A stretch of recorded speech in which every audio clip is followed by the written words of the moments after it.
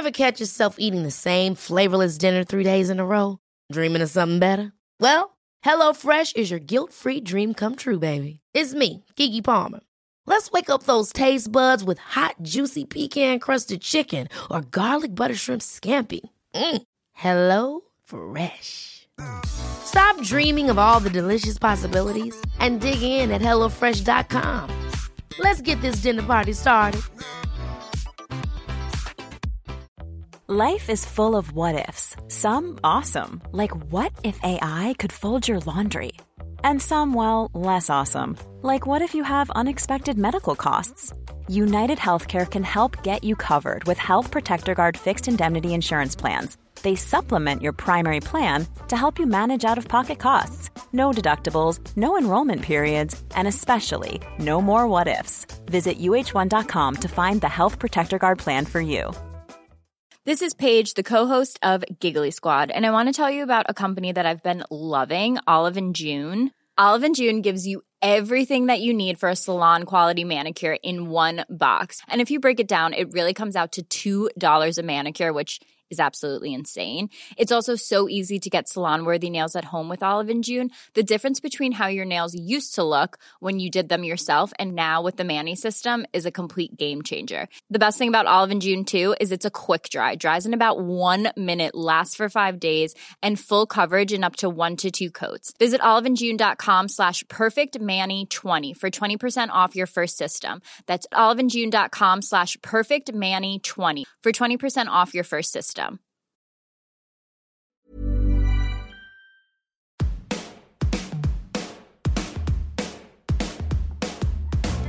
Hello and welcome to The Shift, the podcast that aims to tell the no-holds-barred truth about being a woman post-40. Created and hosted by me, journalist and author Sam Baker. Like many 80s kids, I grew up with today's guest. Tracey Thorn started early, forming the Marine Girls, once described as looking like they would break your arm before they'd let you break their hearts, while still at school, and Everything But the Girl with her musical and life partner Ben Watt, whilst at university. Since then, she has released 3 solo albums, 3 critically acclaimed memoirs, and had 3 children. Her 4th book, My Rock and Roll Friend, about her 37-year friendship with Lindy Morrison, drummer of Australian band The Go-Betweens, is my favourite yet. Boys kind of owned that world of rock guitars and gigs and band practice and all that stuff. And I just thought it was so exciting that I wanted to be a part of it and I wanted to get in there. So the first thing I did was I bought a guitar and barged my way into one of their bands. For the next 45 minutes, Tracey talks success, power, the constant slog of making women's voices heard, and why equality is a numbers game. She also tells us how menopause made her feel like she'd gone mad, the painful but liberating process of ageing, and what to do about your statement hair going grey. Asking for a friend. Thank you for coming on The Shift, Tracey. Would you mind just telling the listeners a bit about where you are? Because we're obviously stuck on Zoom, as is that's what life's like now. So can you tell us a bit about the room that you're in and what your environment is? So I'm at home, like everybody else. I'm sitting in my bedroom. I've had to try and choose a place to sit and do this because there's some quite noisy building work going on next door. So I'm basically hiding in what I hope is going to turn out to be a quiet corner of the house. Oh, God, don't worry. Like dogs, cats, kids, drills, you name it. That's what life is, isn't it? I just want you to know that I've listened to Missing 12 times this morning while prepping for this, getting myself in the zone. Let's just cut straight to the new book, My Rock and Roll Friend. And rather than me describing it to listeners, why don't you talk about the thinking behind it a bit? So the book I've written it's not a straightforward biography of another person. It's a book about my friendship with another person. And that person is Lindy Morrison, who was the drummer with Australian band The Go-Betweens throughout the 80s, who were a, moderately successful sort of indie band. And I became friends with her in the early 80s. And the book sort of traces our friendship, and in the process of doing that also talks about the things I learn about her, how I come to learn more about her story, and really how she becomes a slightly representative figure as a woman in the music, as a woman in the world really of any kind of art form or workplace where women are so in the minority, and what happens to those women, during the time that they're actually performing their work, and then afterwards when the story gets told about their work and they either get written out of the story or turned into minor characters. So the book kind of goes on a journey to take in all that stuff as well. What made you write this book about her and not you? Well, I was at the point where I wanted to start branching out. I've written quite a lot now about my own stories, and I know, life moves on. We've always got new stories to tell, but I just had this hankering to start taking on board someone else's stories.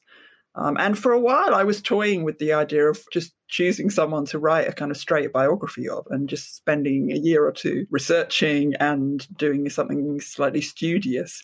I don't know. I kept toying with people and then thinking, I don't know whether I can actually get sort of passionate enough about it, someone I don't know. And then actually the idea to write about Lindy was triggered by her writing a very short piece herself, which was published in The Guardian. And she just wrote this quite anecdotal piece about being in a feminist punk band in the 70s and about how they used to play gigs and they'd get chased by the cops in Brisbane where she lived. And it was kind of this really exciting, interesting piece. Afterwards, it was on Facebook and, friends were saying to her, you should write a book, Lindy. You've got so many great stories. You've had such an amazing life. And she went, no, I don't want to write a book. I'm never going to do that. And I just said to her quite flippantly, well, tell me your stories and I'll start writing a book. Just as soon as I'd said it, I thought, wait, hang on, that's a brilliant idea. Yeah, that's a really good idea. Couldn't I? And the fact that I know her means, immediately it's different to a straight biography. I'm sort of a little bit inside the story. I'm also looking at it from the outside. So then a few days later, I composed an email to her in which I sort of raised the question more seriously. And obviously my first question to her had to be, do you think you would want to write your own book? Because, you do have a story to tell. Do you have any desire to write one? She said, no, honestly, I'm not going to do it. I said, well, okay, I'm seriously thinking of doing it. So, I'd need to be able to spend a lot of time talking to you and interviewing you and asking you and doing research and stuff. How do you feel?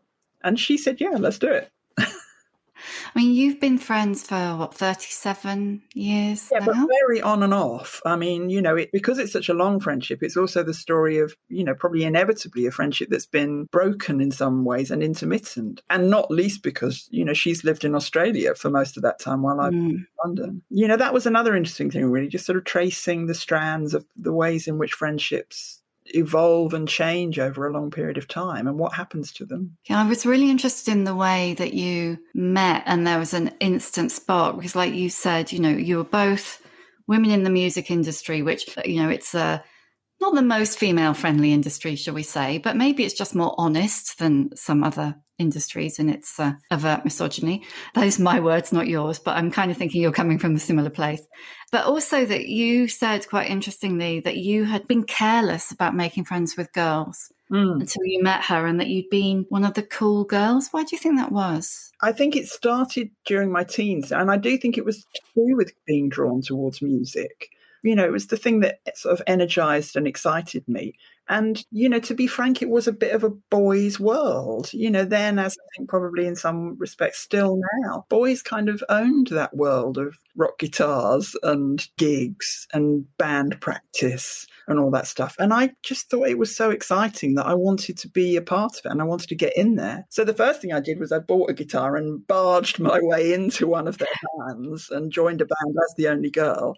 Then I realised quite quickly the disadvantages of that and then formed a girl group for a while with the Marine Girls, which was with two close friends. And then I went off to university and met Ben. And so we formed a partnership together. And then, as I say, I got kind of lazy and I moved in a world so much of the time where I was the only woman or in a minority of, there would be two of us maybe. And I think in order to kind of survive in that world, the thing about being the cool girl where you kind of get used to like going along with the, the boys' jokes and not making a fuss, not wanting to be a prude or whatever, And, as I say, I just didn't meet that many women and I stopped making the effort to deliberately seek women out. So when I met Lindy, which was in about 1983, I was still at university then, and I just didn't have loads of other girlfriends. And again, we didn't become friends immediately. It took a couple of years. And I think by that stage, I was already working in the music industry. I think by that stage, I really needed an ally. And I think she did as well. She was, at the time, the only woman in the band she was in. And I think we both just kind of found something in each other that had been missing, perhaps without even either of us noticing it was missing. In the book, you said we were both stranded, and it seemed like you were both kind of marooned in like man music land almost. Yes. And, it's that thing where, you either constantly keep sort of making a fuss and, fighting your corner, or, there are times when you let things go. And then when you meet another woman who, as soon as you start talking to them, they've had the same experience, it's like this light bulb going on over your head. You just think, oh my God, I'm not mad. I'm not imagining it. What, you mean road crew talk to you like that as well, in that really disparaging way, like you don't know which way to hold your microphone. Again, when you do make a female friend who becomes an ally, it's a sort of indication of your own experience. They tell you things and you bounce your stories off each other, and you both realize that, you're not just imagining it, that the world is the way it is, and it's not a figment of your imagination. As a bit of a fan, and we know each other a little bit, and I feel like I kind of grew up with you and your music. Right. It looks like, from where I'm sat, it looks like you navigated the system better than her. I don't know, really. I mean, I think, the band I was in ended up being more successful. Result of that, which is that you acquire a little bit more power. I benefited from that. Eventually, I was in a position where I was able to control things a little bit more. And also the version of my story, even if we, go even more long-term than that, the version of my story that's been told, I've been able to have more control over. I've been able to write my own story. I've been able to interpret my own history and, put my point of view, my perspective. Lindy's never really had that. The story of the Go-Betweens has been told quite a lot now in retrospect. They've turned into one of the greatest bands who never made it. There's lots of, these kind of lengthy articles written about how they're one of those bands. They should have been. But one of the things that happened along the way was that their story got very much taken over by male writers who just subtly, and probably without even noticing they were doing it, just downgraded Lindy's role, so that the two frontmen of the band, Robert and Grant, ended up becoming the sort of main instigators and the lead characters in every story that was told about them, as though they were just a duo. And she was just a backing musician. Whereas she was there right from the start. When they began, they were a three-piece. She was a very, very dynamic, motivated, ambitious character. So, even the kind of, setting the wheels in motion to get them moving as a band, get them to leave Australia, come to London, sign to Rough Trade, try and make it as a band. She had a massive role in all of that. Yeah, I mean, there's a scene when they're all living in London at the beginning and they're completely broke and she's out cleaning. She goes and works as a cleaner for a while.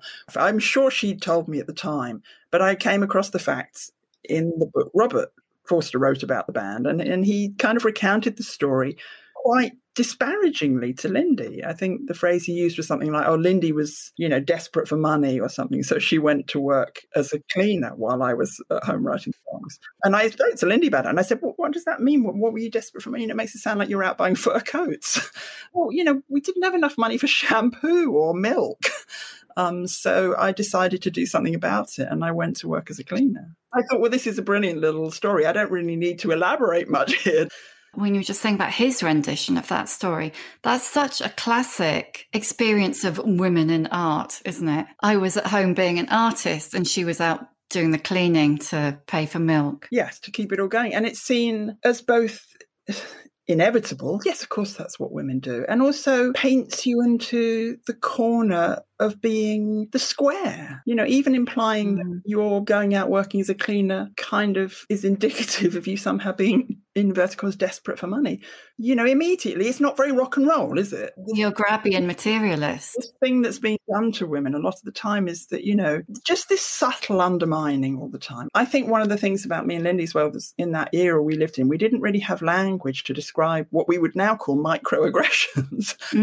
Just little subtle ways in which you're constantly undermined, and you sort of absorb them and question yourself. And probably Lindy did absorb some of that and think, oh my God, maybe this is me. Maybe I am being, a bit too bourgeois, wanting to be able to actually wash my hair. Yeah, I mean, one of the things that she's struck me is she's constantly described by other people that you then translate as too much. Yeah. It's like all of those things that if women are, they're wrong. And if men are, they're characterful. It becomes even more kind of pointed when you realise you're looking at the world of rock and roll here. As you say, the kind of behaviour that is absolutely the norm and expected from a man in rock and roll. You know, she's described as being too loud. She swears too much. She drinks too much. She's too aggressive. You know, she slightly scares male journalists. Now, all these things are seen as massive pluses from a male rock musician. Those are the things that get you turned into a rock god, an icon. But, you know, when I was trawling through the press, I would just find these quotes about her, and I didn't really need to add much except quote them. I mean, I kind of know the answer to this, but I'm going to ask anyway. What about female journalists? I mean, were there any? Well, there's a point when I went out to talk to her in Australia, and there's a brilliant bit, again, where I said we were having one of these conversations, and I said to her, but Lindy, were you ever interviewed by women? And she says to me, yeah, no, hang on, there is one. Hang on, I'll go and find it. And I just thought, okay, one. You can remember one. You know, given that I was, you know, in music at the same time, I would share that experience. You know, we weren't often interviewed by women. And to be frank, it is still often the case. Not so much in this country. You know, there's a really good strand of female music journalists in this country now. But, you know, when I last had an album out 3-4 years ago, I went to do a day's press in Paris, and I spent a day in a room where, you know, journalists came in and out, and I counted them. It was something like 12 men in a row and not a single woman. Do you find the questioning is very different if you're interviewed by male music journalists? Yes, it's just the amount of extra explaining you have to do sometimes when you're being interviewed always by men. You know, the record I was promoting 4 years ago was really quite a feminist record and quite feminist lyrics. And, you know, it's not that these journalists are all terrible. A lot of them are great and very insightful and everything, but it's just there's a kind of extra double layer of explanation required. And, you know, I mean, again, things that I might write about that to me seem sort of obviously to have a political slant are still perhaps just categorized as being domestic or emotional, or as though there's a sort of separate category, that there's like political lyric writing over here, and then there's, oh, you've written this song about hormones or like childbirth or contraception. Well, that's kind of domestic and niche, you know. Yeah, like women's fiction. If, you know, men write a book, it's an important work of literary genius. If women write it, it's about children or, like you say, menopause or... Exactly. And then when, you know, so you kind of defend yourself and make your argument, but, you know, it's when you have to have that argument over and over again in the course of the day that then you start to feel, you know, you can even hear that little nagging voice in the back of your own head just going, hang on, am I being a pain here? You know, am I overstating this? Am I imagining it? That's the thing I was saying originally about, you know, when you encounter other women and you see yourself reflected and you say something and they immediately go, oh God, yeah. You're not being defensive, I suppose, is the point. You're not feeling like you're having to defend your corner. You're just stating something and being heard. Yeah, you're not having to justify having written a song about menopause. Yeah. You must be the only person who's ever written a song about menopause. You think? I don't know. There must be some. I don't know. I should go away and do some research. Yeah, we should find out. Fine, let's do it. Google it. Yeah. Even mine, you see, won't come up because no one will. Again, women perhaps have, but, you know, it could easily have slipped through and not been heard even. Yeah. I mean, it strikes me so much of your work, this book, most of your lyrics, they're all about kind of being heard and having a voice, your own voice, and also giving women a voice and putting their stories front and centre. Yes. I think I've thought that since I was quite young, and that really all you can do is keep slogging away and keep putting stuff out there that redresses the balance. You know, and I say that quite clearly in this book, you know, that again, this is quite a small story. You know, Lindy is not a hugely famous person. The Go-Betweens weren't a hugely famous band. You know, they didn't change the course of rock and roll. So I'm not kind of rediscovering someone who absolutely transformed music. I'm telling the story of someone who in some ways, you know, only has a small role in this. But that's the case for most of us. And there are so many women out there who, yes, individually their roles might be quite small, but you add them all together and it's massive and it's much more representative of the role women have played in things. And, you know, men can have tiny little achievements and yet have books written about them and films made about them. You know, it's a kind of mark of seriousness as an artist that perhaps you never quite reached the audience you should have done. You know, that's often the justification for someone writing a book about someone. I keep coming back to this line in the book, and I've heard you say it previously, but men experience existential despair while women have periods. I absolutely love that. Yeah. Well, tell me about that. Tell me about hormones, Tracey. We do tread a fine line, I do think, as women, when we talk about it, because on the one hand, we're very assertive about wanting to include our experiences of things like hormones in just general human experience. So things like periods and menopause being accepted as huge bits of human experience. And on the other hand, it is still irritating to have your every emotion or mood swing defined by you being apparently hormonal. And obviously, we've all had it used against us, haven't we? She's got time of the month. Here she is, feeling a bit premenstrual, are you? She's having a hot flush, whatever. Again, it's such difficult territory to navigate, to on the one hand be wanting to push for those things and their centrality is to our experience, without then falling into that trap of just being defined by them, so you can't ever transcend them. When you were, because you went through menopause a while ago, didn't you? Yeah, I'm out the other end. Out the other end. Do you find it better out this side? God, yeah. The going through it is no big fun. Did you feel at the time that you knew anything about it, that there was, people to talk to about it, or just keep quiet, get your head down and get through it? The thing I didn't know enough about was the sort of mental side of it. I felt like I was just prepared for the physical changes. And I sort of toughed it out a bit, because I thought these physical symptoms are not unbearable, which they weren't, although in retrospect they were pretty shit. I just thought, in this stoic way, these are not too bad. I don't need to take HRT or anything. I'll just kind of tough it out. And so I had a couple of appointments with doctors discussing the physical symptoms. But no one ever said to me, "And how are you feeling mentally?" No. And if they had, I think I would have said, I don't know. I do think I've gone mad, but that's probably something else. Yeah. And I wish someone had said, things like HRT and stuff, not just necessarily there for hot flushes and things, if you actually feel like you're going mad, that might help. So in retrospect, I do wish I had known more about that, because now when I talk to other women, some of whom have been just a few years behind me, so, gone through it after me when it's too late, the whole sort of, anxiety for me it was, which became just for a couple of years really out of control. And I just didn't really put two and two together and appreciate that it was probably a menopausal symptom. Well, nobody tells you, do they? I mean, I think that's one of the things that really struck me, is that I had no idea either. No. About the mental health aspect of it. No. So I had a bit of therapy, which did help, and again, probably helped access some sort of bigger underlying causes as well. But it was so noticeable, that as I came through the other side physically of the menopause, so my mental state just began to settle until I felt myself not completely back to the person I was before, but almost like settling into being as a new person. But the kind of high drama of the bit in the middle had eased. And it was only then that I had a moment of thinking, wow, that really was to do with the menopause, wasn't it? I wish I'd made that connection sooner, because I might have done something about it.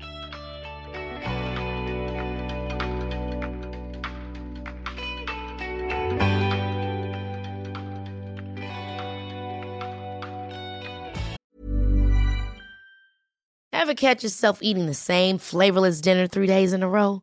Dreaming of something better? Well, HelloFresh is your guilt-free dream come true, baby. It's me, Keke Palmer. Let's wake up those taste buds with hot, juicy pecan-crusted chicken or garlic butter shrimp scampi. Hello Fresh.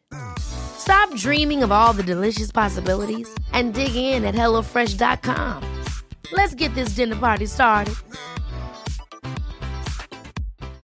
Life is full of what-ifs. Some awesome, like what if AI could fold your laundry?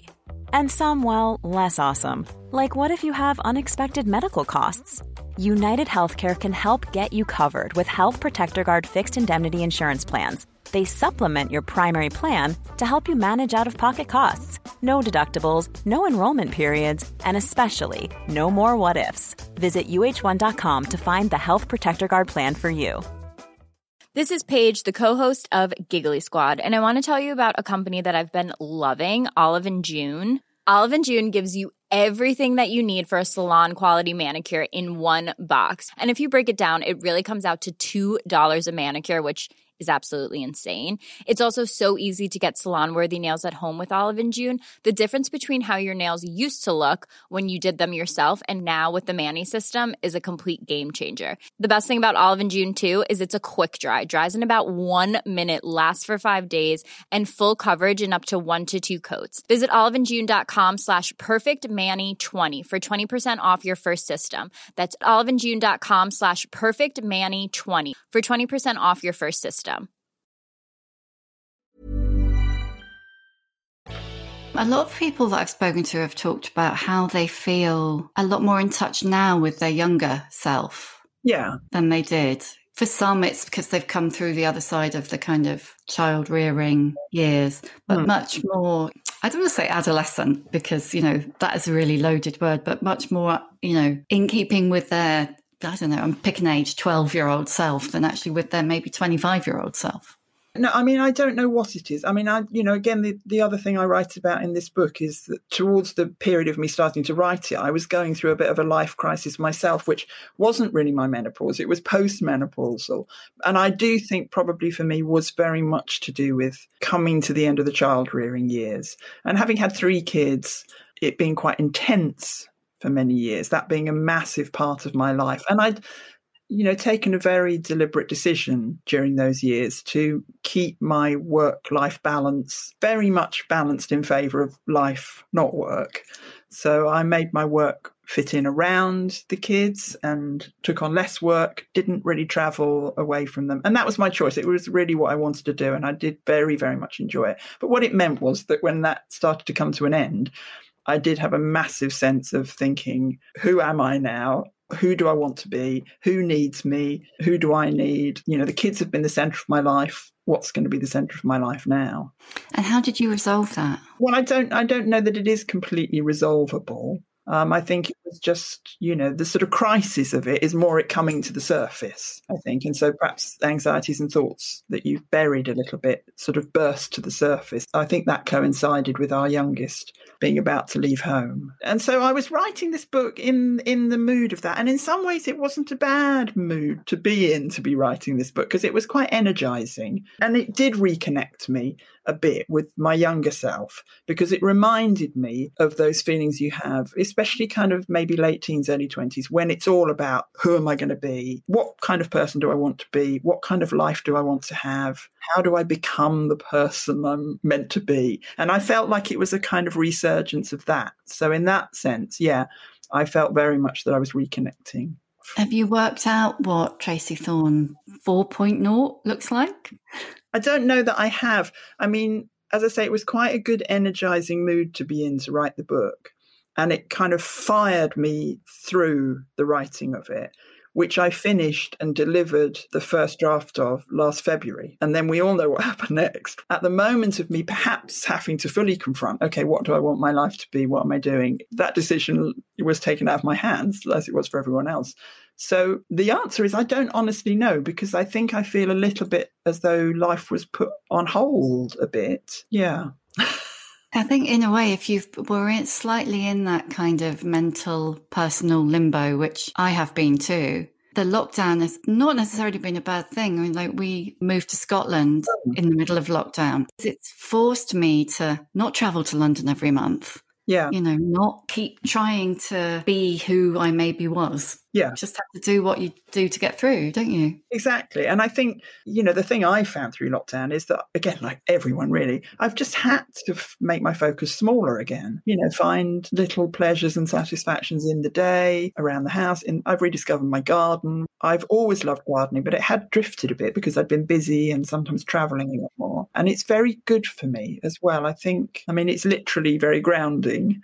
I do think, it actually does calm me, and it gives me a sense of purpose and continuity, and the seasons and all that. So that's been good for me. I saw you tweet about not having a greenhouse anymore a couple of days ago.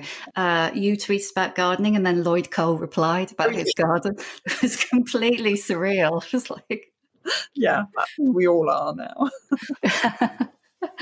I wanted to ask you about your look because it's such a distinctive look. And I had been going to ask you if you could envisage ever turning your striking inky black crop grey. And then you popped up on the screen. Here it is. And there it is, silver grey. Yeah. Looking fabulous. What happened? What made that?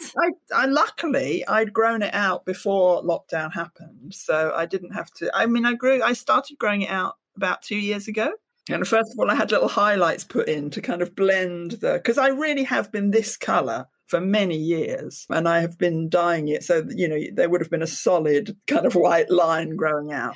I put highlights in and grew it out gradually, and very much with the thought that, if it's not a good colour when it grows out, then I'm going to just bleach it completely white, because I don't want just semi-grey kind of hair. I want it to be white. But as it grew out, it was clearly very, very white. So I've just left it be. Yeah, it's a beautiful silvery white. It is like a colour that people would try and dye theirs. So I'm happy with it. But I have to say, I'm kind of astonished really at how I don't feel like it has changed my look, really. Like you, I thought, oh no, I'm wedded to this look forever. I have, a black crop and red lipstick, and that's my face. And if I don't have that, who even am I?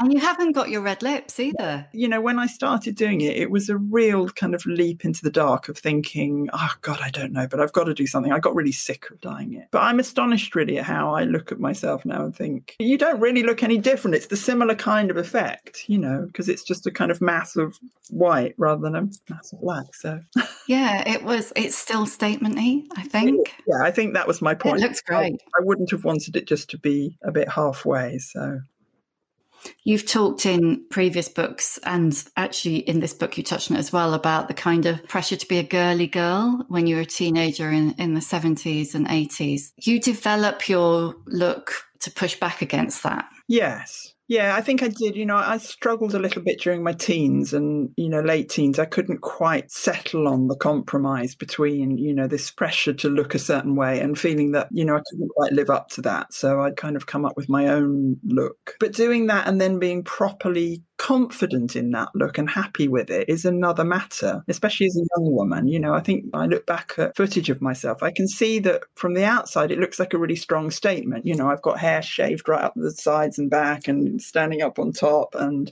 I don't know, quite androgynous clothes. And it looks very confident. But I can remember that sometimes inside I wasn't feeling as confident, and I was still concerned about what people might think of how I looked, and were they being critical, and were those lads in the front row there, giving me that look slightly askance, thinking, oh God, she looks like a bloke. That connects me with Lindy as well. When I met Lindy, to me, she seemed like the epitome of self-confidence, but spent her whole life feeling that she wasn't conventionally pretty. And so, it's a very tricky one. I think rationally you're trying to fight back against those expectations, but they do run deep, and we all grow up with those expectations, and they kind of get their hooks in you quite young. Even though you know that it's all bullshit, it still doesn't mean it's easy to ignore it or not think about it. I mean, you talk in the book about that kind of, that, like, for instance, competing with other women for the attention of men is like a bad thing, but it doesn't mean that one doesn't do it. No, we all do live in this world, and it's very complicated. And sometimes you jump one way and sometimes you jump another way. And we're often involved in odd compromises just to try and get through. But, the whole appearance thing is so sad, I think, sometimes. They're not feeling that you look great. And like most people, now I'm the age I am. I look back at photographs of myself when I was young, photo shoots or videos and things. And I mean, I look amazing because, of course, I did. I was 23. Everyone looks amazing when they're 23. And yet, in some of those instances, I can remember the day. I can remember the standing in front of that camera and, feeling, oh, God, this isn't right. Oh, I don't like my makeup. Oh, I wish I hadn't worn this, and so it's just so sad, I think, that sometimes we don't believe those things and don't have the fun of enjoying it at the time, especially as young women, that you don't get as much pleasure out of the experience of being a gorgeous young woman, which, all young women are. You've got 2 daughters, haven't you, who are they 23 now? Yes. How are they? How is it for young women today, do you think? Better, worse? It's very mixed, I think. The whole is it better, is it worse thing, I have very mixed feelings about. In some ways, they're even more kind of alert to injustices and, the stereotyping than we were. And their peers are as well. So they live in a world, within their peer group that's much more in tune with that than we were. And that's an improvement, I think. But, then to counter the joy of that, they've got social media, and I can see how that has an effect on them and how acutely self-conscious they are. Not necessarily just in the meaning of, being sort of shy self-conscious, but just super conscious all the time of their appearance. What do you think about the whole cross kind of generational thing? Because I definitely feel like I've learned a lot from millennial women and increasingly Gen Z. And then on the other hand, sometimes I see older women go, well, we put up with it, so I don't see why they're making a fuss. Yeah,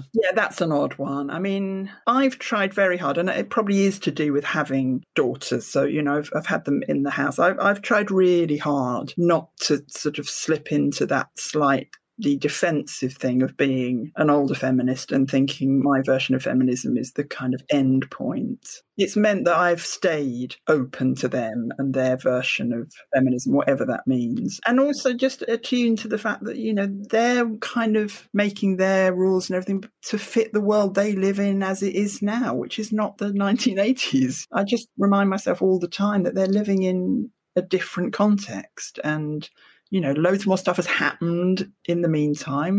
There's been some progress made and some things have slipped back. And so they've got to deal with that. They're living in an entirely new technological landscape. So they've got to navigate that. I'm desperately keen not to sort of shut myself off into that thing of thinking I'm this generation of feminist and therefore these younger ones just, I don't like that. No. Before I get to the questions that I always ask at the end of the book, you quote Rebecca Solnit talking about female non-existence. It just made me think that your age, my age, Lindy's age, who is older, that actually at the time of our lives when society really wants to kind of totally invisible us, that many, many women I've spoken to in their 50s and 60s and beyond are actually like more stubborn and more confident and less likely actually to put up with shit than ever before. And I thought that was kind of quite an interesting conflict. Almost at a point in our lives where we come into our own. Don't know if you agree, what you think about that. I do think that's true. And I feel it in myself that I'm a more confident being. But as I say, I think the danger is the then getting sort of set in your ways. And again, I think that's inevitable. I mean, I joke about me and Lindy being a couple of old biddies sometimes when we're together with each other, both a bit set in our ways and almost, arguing a little bit, even when we hadn't seen each other for years. And so that can be quite funny. But I do think it's important not to get stuck mentally, in terms of getting so sort of confident in your beliefs that actually they become inflexible. That's a really good point. What would you like to see change for women in the music industry? I mean, we haven't got all day, obviously, but just like a top line thing, just thinking about Lindy's experience, particularly of being written out of the history of the go-betweens and the way she was. It's really hard, isn't it, to know where to start? I mean, we always think really that ultimately it's a numbers game, isn't it? It's just representation. So the more women there are doing various jobs, whether that's being musicians themselves or writers or sound engineers, especially those kind of jobs in which women are so underrepresented, the more women are allowed into that world, it means that they sort of recognise each other. It's been interesting talking to 2 or 3 men so far about this book. And my first 3 interviews were with men, 3 that I did last week. And I was a little bit anxious thinking, oh God, fans of this band or whatever might already have in their mind a sense of what this story is, might resent my retelling of this story, which casts the men involved, all of them, not always in a good light. How's it going to be received? And actually, each interview was very interesting, and they all were entirely supportive, entirely understood the points I was making, and were refreshed to sort of have their perspective challenged, which I thought on the one hand was great, but also just made me think, but why can't you do this yourselves? Yes. a little bit came away from it thinking, it's great that you're sort of saying, wow, you've really made me sit up and notice. But I still felt slightly, we've been saying this now for a long time. So that's where I still just think we just need more women to be doing the writing. And, because again, these men are well-meaning men. They're not bad men. When you sort of spell it out to them and tell them an interesting story, they get it and they're interested. And they're, as I say, they're refreshed to hear something from a new angle. So there just needs to be more of that. There just needs to be more women writing and talking about music and making films. Documentary filmmaking is, in the world of music, is an area that drives me insane.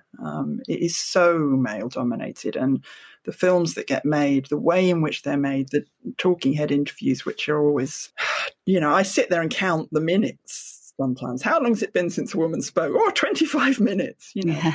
So, areas like that, I just think could be turned upside down. And then that world would feel so much more welcoming to other women and to women performers especially. And don't forget, if you're a woman at a sound check, at a gig, you're in your workplace. I look back to those experiences and I realise I had every right to feel sometimes patronised and intimidated. I was at work, and when all the buzz around you is male chatter and male banter and that slightly testosterone heavy kind of, male sense of humour stuff, it has an effect on you. So, yeah, it's just numbers, isn't it? It's just getting women in there doing these jobs. It is. Okay. What is your emotional age? Well, I thought about this one, and I honestly think my emotional age is my actual age, which is 58. I think that is exactly where I am, because I think even though, it fluctuates and you have periods when you sort of connect perhaps with your younger self, you can't go back to being that younger self. And it's still, maybe it's some aspects of your younger self, but they are all layered up with everything that's happened to you in between. And, your emotions age and mature at the same rate as the rest of you, I think, the years that have passed. Cool. Give us a book recommendation, a book that's been significant to you. Gwendolyn Riley's new book, My Phantom, which I just read and thought was brilliant. And it's a brilliant sort of mother-daughter relationship portrayal. And very funny, a lot of it, but in a slightly, skewy way. Yeah, it's a really good one. It's good. It's a great one. What advice would you give younger women? Well, I thought about this and it did make me think of my daughters. Again, the thing we were just saying about how I'm so aware that they are living in a different world to the one in which I was a young woman, that I am very, very reluctant to give advice. So I tend to stick to just, practical things like, oven chips need twice as long as it says on the bag. And they always do, don't they? That is so weird. Have a wee after sex so you don't get cystitis. Just, I keep it practical. That's pretty excellent advice, actually. Where are we? I've lost my thread now. Name an old bird role model. Lolly Willows. Tell me about her. Fictional old biddy role model. So Lolly Willows is a novel by Sylvia Townsend Warner. Oh, no, I'm so ignorant. So it's absolutely brilliant. You will love it. I need to dig it out. I can't remember when it was written, about 1930s or something. Anyway, so it's this woman who's just been treated like a bit of a doormat her entire life. It's this sort of childless aunt figure. And then she finally decides she's just had enough and goes off to live by herself in the countryside, where she finds true happiness on her own and discovers that she's a witch. What's your superpower? It's quite a domestic one, but it's cooking a roast dinner and getting it all on the table at the same time. That's not to be sniffed at. Which I am quite proud of. The day I'm most proud of it is Christmas Day, when I can do the whole Christmas dinner thing drunk, because let's be honest, by the time you're cooking lunch, you're drunk, and I can still get it all on the table at the right time. And I do think that's a bit of a superpower, honestly. You've got like quite a hidden practical side, haven't you? Yes, I'm no, helpless artist at all. It's one of the reasons I like gardening so much, and I like cooking. I like just, hands-on stuff you can make. You do it yourself, roll your sleeves up and make something. Yeah. Cool. And last one, how many fucks do you give? The answer we all aspire to give is none. But I don't think that's true, really. Fewer than I used to. I think I'm a mixture. of sometimes being quite defiant about things and at other times still feeling that there's that sort of vulnerable core. And I think maybe that's the balance we all, struggle with, is how to sort of keep that front up that enables you to engage with the world and, be open enough to it, but without being so wounded by it that you're, defeated. But it's a balance, I think. So I give, I don't know, a few fucks.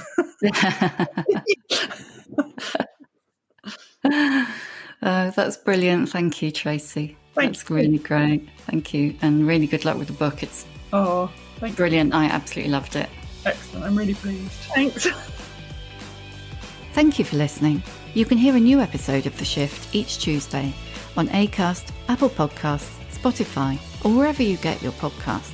If you like what you hear, please do rate, review and follow, because it really does help other people find us. And if you'd like to know more about my own experience of shifting, my book, The Shift, How I Lost and Found Myself After 40, and You Can Too, is out now in paperback. See you next time.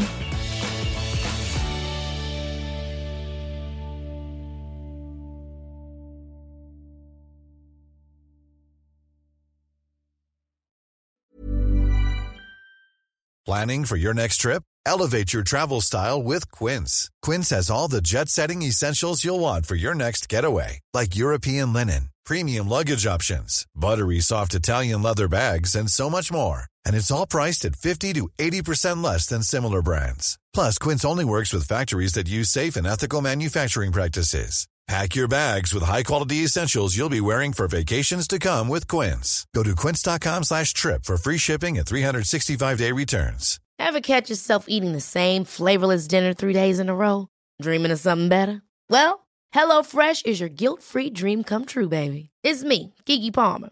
Let's wake up those taste buds with hot, juicy pecan-crusted chicken or garlic butter shrimp scampi.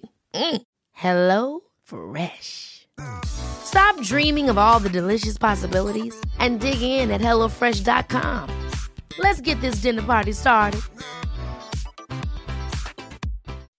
When you make decisions for your company, you look for the no-brainers. If you have a lot of mailing to do, Stamps.com is the ultimate no-brainer. Use the Stamps.com mobile app to mail everything you need to keep your business running with up to 89% off USPS and UPS. Make the same no-brainer decision as over 1 million other businesses with Stamps.com. Use code PROGRAM for a special offer. That's Stamps.com, code PROGRAM.